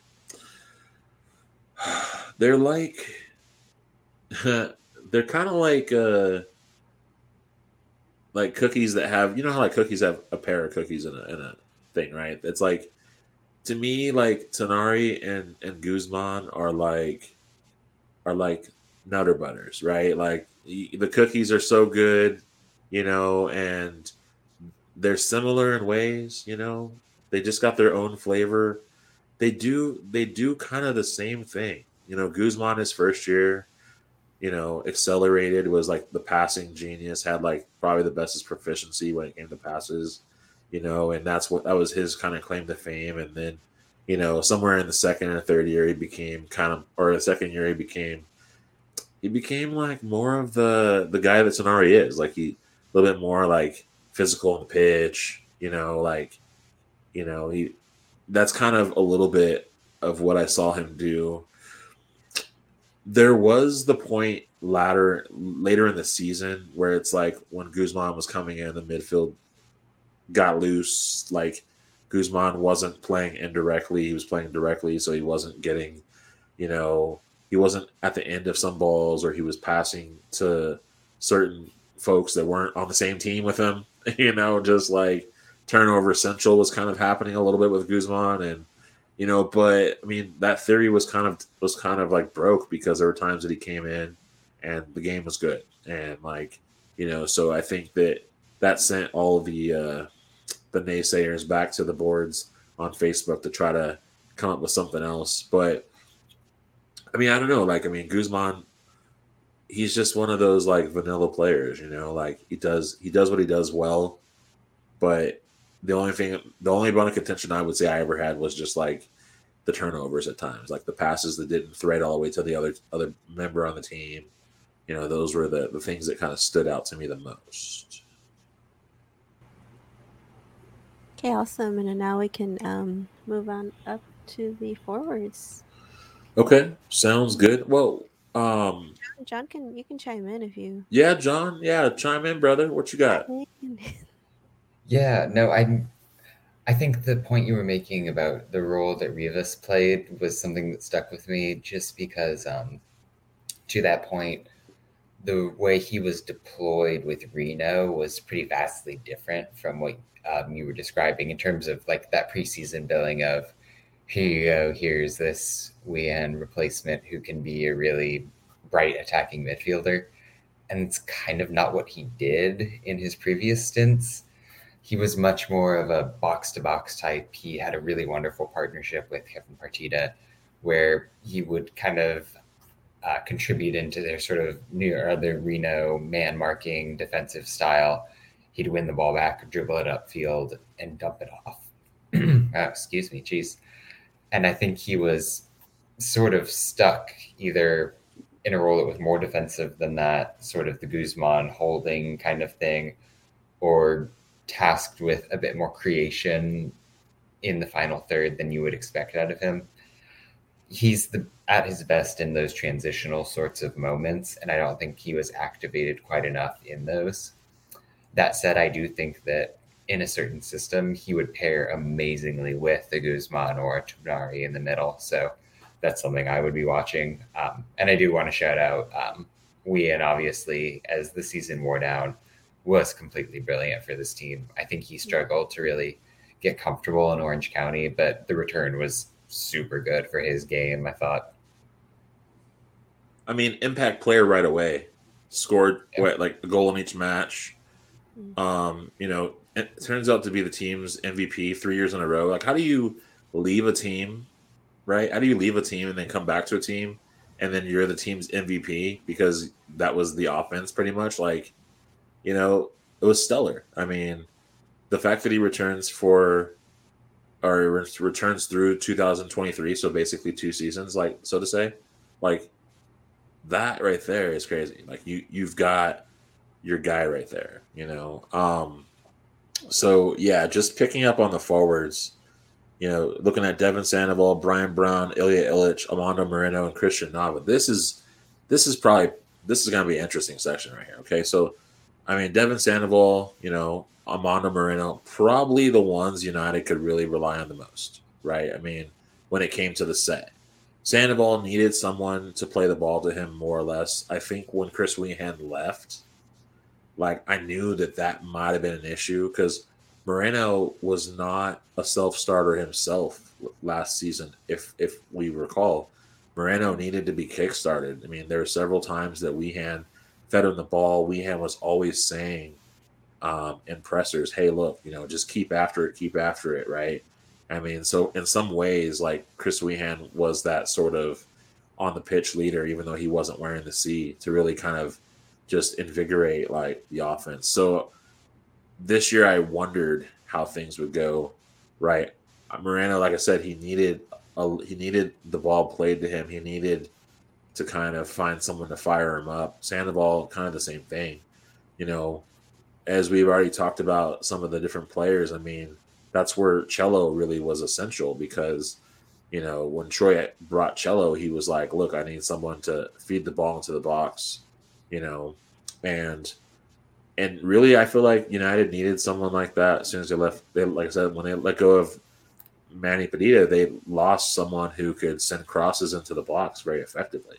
I mean, they got Kalen Ryden, who can obviously do it, who can send balls down. He's got good sight, but that was needed. So, I mean, I think that the design was there, but for the most part, it was Sandoval and Moreno, and of course, Sandoval, I thought, honestly, came out a little bit more lean this year. He had a little bit more speed to him, and this wasn't because he cut his dreadlocks, contrary to belief. I think he just literally, did some training in the offseason, really focused on the things he wanted to focus on. And obviously stamina was probably one of them, and endurance.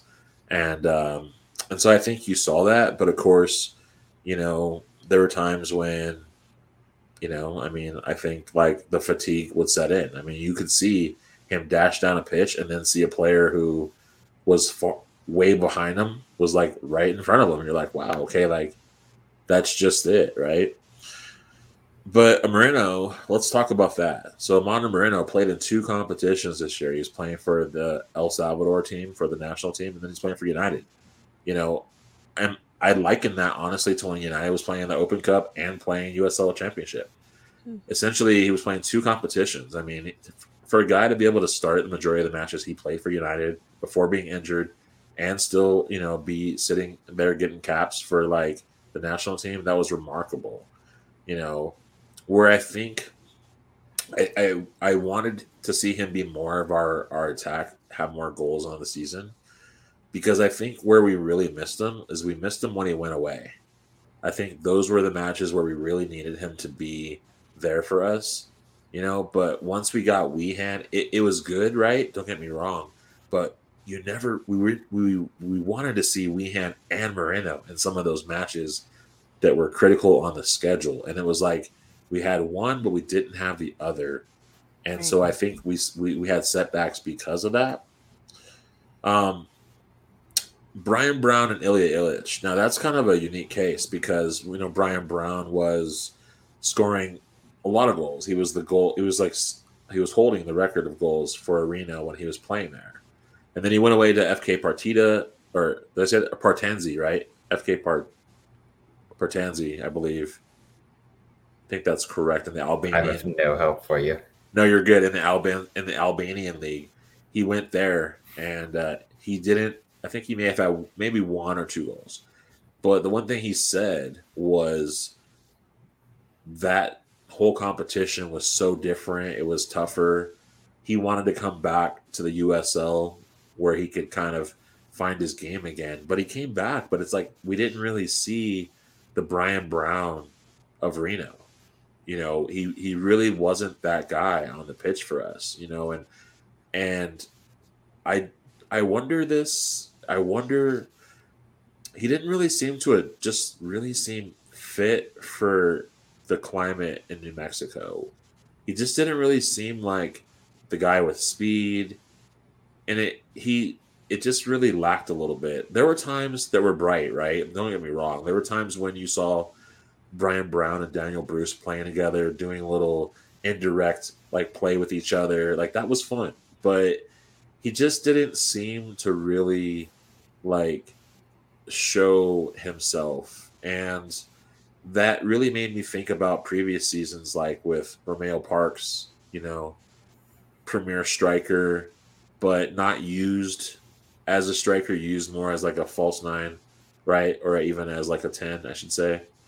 And did a lot more hold-up play. And so it was kind of like I had even reached out to Frater during the season and said, hey, like, why isn't Brian Brown working out? Like, I said, you players from Jamaica, you play a certain way, but like it just didn't seem like he really was working out in the system. And he said it just could have been the fact of like maybe the system, maybe it was more of just like, just different factors like that, or even the climate a little bit. But I don't know. So that was kind of a thing for me with Brian Brown. And then when he got shipped off to Oakland, I thought, okay, well, maybe his game will get revitalized, right? But he went to Oakland, and it was like he was never in the lineups. Like he maybe only played 1 time of the rest of the season. So it was like, okay, well, I don't know how good the loan was for Oakland. You know what I mean? Like the loan was good for us for Slee. I mean, right. He started 5, played 15, but the loan wasn't good for Oakland. So I mean, like, so that's kind of that. Ilija Ilić. One more point for Brian Brown, because I think it was it Brian Brown who was breaking the internet? Was that the claim that New Mexico United? So it wasn't that the internet was broken. It was that Brian Brown was broken, right? Essentially, that's probably what the rest of USL neutrals are saying. But Ilija Ilić, the Serbian sniper. We wanted to see this. I think that was another case of like of the fitness. I mean, I don't understand it, but I mean, like, there's got to be something with the climate difference. I mean, I when I think of New Mexico, I think of no humidity. It's dry. That would seem good. Like, you're not going to sweat all day like you would in San Antonio, and but I mean, of course, the altitude is the other thing, and ultimately, I think that altitude really affected him. Yeah. He didn't really look necessarily like maybe the Ilya Illich that they sold us back, who played at Lou City, who was part of the 2 championship teams, and I mean, he went to Indy 11 and he kind of got lost there a little bit from what it was. So I think that he kind of had that sort of season that Romeo Parks had, right? Most of the year he kind of struggled, didn't really get as much time, and then when most of the players were injured on the team, Ilya Illich had to get some time. Like, you were gonna see him, and with Devin Sandoval being out too with the blood clot, you had to see Ilya. And so he came up, got a couple of goals. It was like, all right, sweet. Like, this guy's going to finish out the season pretty strong. But, ultimately it's like, okay, well, there's a lot that's got to improve for him, and, I think a lot of it's going to do with maybe some of that fitness. I thought for Lou City, though, I thought I would see lots of Ilya Illich all over that pitch. And I was surprised that we didn't. The substitution for him eventually was good, but I thought we were going to see him get back to a spot that he's familiar with and just kill it. Not the case. Lastly, Christian Nava. So we signed an academy kid. Okay, this one to me is just kind of different because, like, I'm totally a fan of kids, or of really of anyone getting to, like, kind of that whole path to pro thing. I think that's rad, right? I think it's good for someone to be able to, start off at a certain level, then level up, then level up, then level up. We've seen it this year. We saw it with Damas, obviously playing North Texas, and then boom, here he is playing Orange County. He's a champion back-to-back years. Like, he's got accomplishments, like, you know what I mean? Like, he's got those out the wazoo. And so to see Nava, we just established an academy. We signed the kids. He's the first one to sign to an academy. He's the first one to sign to a pro contract. He signs a pro contract 6 months after he signs an academy contract. I wondered at first if it was too soon. I wondered how he was going to do, amongst the rest. We had already been seeing El Paso's Diego Luna come out and have a stellar season, scoring goals, becoming almost the team's lead scorer at times, right? Just being super effective. And I thought, could we have that too? But it was kind of a different thing with Christian Nava, and I asked Troy the same at times, like, will he play? Will he get some time? Like, he's going in with 10 minutes left in the game, or, 20 minutes. Like, it wasn't a lot of time, and I just wonder if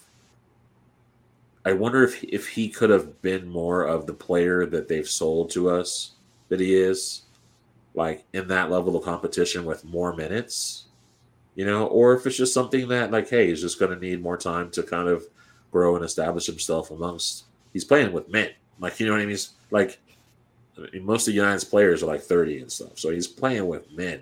It is like a pickup game, It's like a pickup game with older dudes, and there's this young guy who's like 17, who's like, hey, can I get next? So I think he's got some time to come. But what are you guys' thoughts? Yeah, I think 2 things stick out. In terms of Moreno and the use of him, I do think that he's most effective when he's playing off somebody. He's able to kind of pick up the ball with a head of steam behind him on the move, really take advantage of some of the skill set that he brings. And so whether that is a Sandoval mold kind of guy, a hold-up striker, or next to a creator like a Weehan, I think that activates him in a way that's more effective than just sticking him on top. And just speaking to the whole Illich thing as an Indy 11 fan, I don't know if it's just getting 230 or when he was with Indy, getting close to 230, just given kind of the size and the lumbering style that he had, that I almost wonder if physically he's just not up to it in the same way he was in Louisville. But for me, like, the past couple of years have been markedly worse in terms of the performance I've seen. So I'd love to see a rebound because he seems like a truly nice guy and he's a pretty high quality striker on his day. But yeah, just lacking that consistency. About Moreno, that he definitely is like a good co-pilot, a good co-partner. He can get results when he is playing off of, in a way, somebody who has created an opportunity. He just knows where to go. With Iliak, I believe, wasn't it Troy that had said that? Because they were asking when I forget which match it was, that he was just making some pretty good moves, and we saw a little bit of the Siberian sniper come out, and then Troy had indicated that he does it all the time in practice. And I forget what match that was for, but I do know that the altitude and all of that out there is pretty brutal, because I've experienced it myself, like where it just knocks you out. But you do have he's been out there for quite a minute already, so it'd be cool to see more of that next season. That Siberian sniper that we all wanted to see. Yeah, I definitely agree. So our next topic is kind of like a by the numbers, and John, obviously, like we wanted you to swim in this lane with us tonight, which I think has been great. I've loved your input, and so we wanted to kind of take a closer look, data driven, at I guess player development and roster needs, and I wanted you to touch on player development first, and namely the two things that I was really interested in was who did you see to be the key contributors by position for United, and also who would you think needs improvement, or where improvement could be for certain players? Yeah, so just starting at the back with the defense, I know I'd already heaped some praise onto Yearwood. I think he was really key. He could plug in across that back line. He's capable as a fullback in a 4 at the back system. He can play centrally. I think a lot of the plaudits rightly go to Ryden, but Yearwood to me is almost as valuable, if not more so, because of that utility that he brings to the table. I think, as I mentioned, I don't think the defense really was the issue for this side, and the statistics really bore that out between the goalkeeper and the defenders. In terms of, I put out that goals above average model to try and just estimate player value. New Mexico was in the top third of the league at both of those broad position groups. It's not really the biggest area of concern. And the fullback spot within that vein and just moving up the field a little bit, I thought was equally strong. Suggs, we talked about a bit, but I thought Bruce was completely brilliant, especially down the stretch. He really came into his own in an attacking sense as well. For me, the central midfield was really the area, as well as the forward line, where things got a little bit dicier. I think talent-wise, the midfield is about as strong as pretty much any in maybe the Western Conference. But at the same time, I think I look at this team with a bit of false confidence. I had them winning the Mountain in the preseason, and that did not turn out quite as I predicted. But it's just, how do you get these good pieces and arrange them in a way that kind of maximizes their talent and lets them show why they're such special players in the first place? So again, talked about the deployment of Rivas, for example, or how do you get Guzman, Antonari, and Azira their playing time when all three of them are really kind of holding type of midfielders who can progress the ball but don't really excel at that? And then how are you fitting Wehan into this system when you've got a glut of players who do a sort of similar thing? So trying to suss that out, I think, would be important going forward. And then, as I spoke to on the question of the forward line, I think Moreno is just brilliant. He's one of my favorite players to watch in this league, but he needs to have somebody that he's playing off of. So is that going to be Sandoval in the future? I mean, or do you try to find somebody in that mold? I think there's merit to that. At the same time, he might be able to work well off of a Wii and just a number 10 sort of creator up in the attacking band there. So I think just trying to suss out the balance of things once you get beyond the defense is really going to be the key for this team in developing, getting players in the best positions to let them succeed. Okay. And then, John, can you touch base on roster needs for this coming season? Yeah, so just based off of the players that have been retained so far, obviously, I think you're going to need another striker or two in there. Moreno, obviously, is a fantastic start to the sort of forward group, but you have to supplement. At the back, we've already seen Ryden is back, Tete is back. If Yearwood is out the door, those two are certainly more than capable of holding down the fort. And I think they give you just a really great spine to build off of. And Bruce as well at the fullback spot. So you've got really a good setup at the back once again. You've got the core contributors of the offense. It's that center midfield for me, where who's going to be coming back, if anybody, from this unit from the past year. And if none of them come back, how are you rebalancing this? I tend to think that maybe a deep lying creator in the vein of like maybe a Wallfall that you see for Oakland this past season, something like what you get from Corbin Bone, for example, in Louisville, if these names ring a bell to anybody. Oh, yeah. Yeah, where you need someone who can help to progress things forward out of that lower spot in the midfield and do so in a way that just advances play.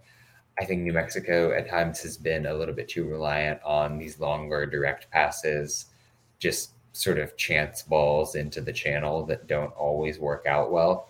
So getting someone who can really control the tempo could be important to this team. And I think it's something that, by and large, they've lacked in the past couple of seasons.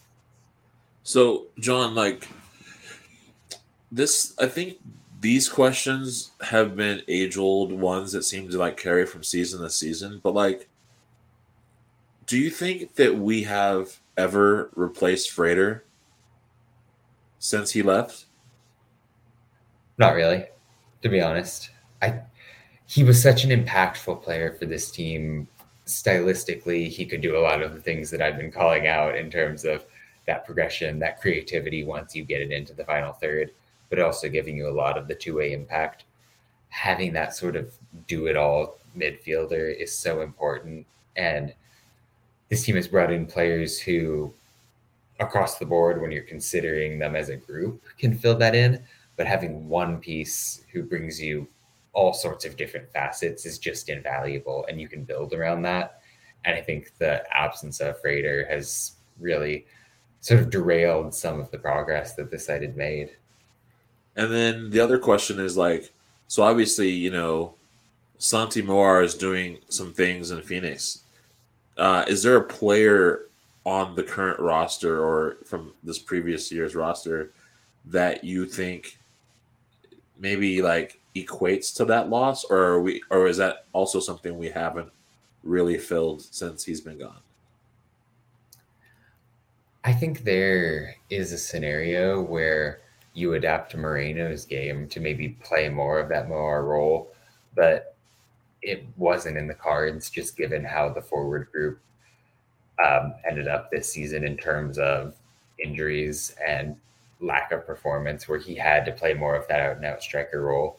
But I do think in terms of roster building, trying to find that sort of midfielder who he'll put in a defensive shift, but the real key is what he's adding in terms of that creation, in terms of that shot threat, especially where, I mean, you throw Moar out on the wing, he'll be cutting in on you all day, taking shots, creating havoc. And that certainly isn't something that this New Mexico side had, but almost by design in terms of the three at the back, wing back based style.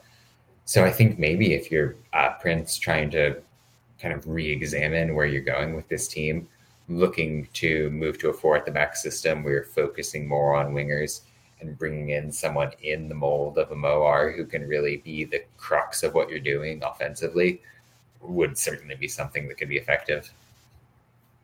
You know, we appreciate your input, you know, and, you know, just, yeah. So where can folks find you on the internet that want to check out more of what you offer? Yeah, just at USL Tactics on Twitter. I post too much over there, honestly. Just news. In the off season, it'll be covering all the news in terms of player movement, coaching changes.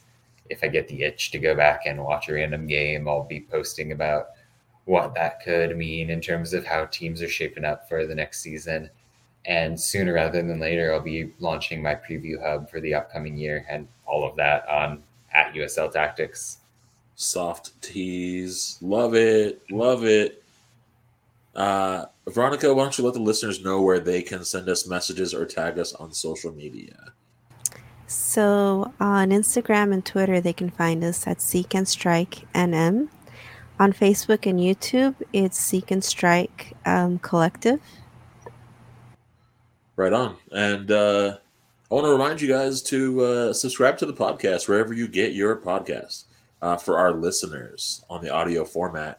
If you're on Apple, leave us an episode review, even a 5-star rate us.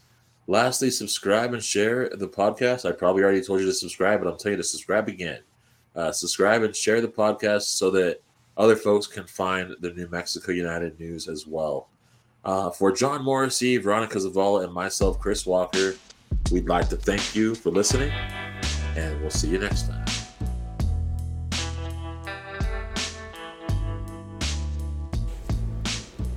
You've been listening to We Are Seek and Strike podcast, brought to you by the Beautiful Game Network. Find more USL-related podcasts and written content at bgn.fm. To never miss new content, consider subscribing wherever you get your podcast. If you're listening on Apple Podcasts, please rate and review the episode.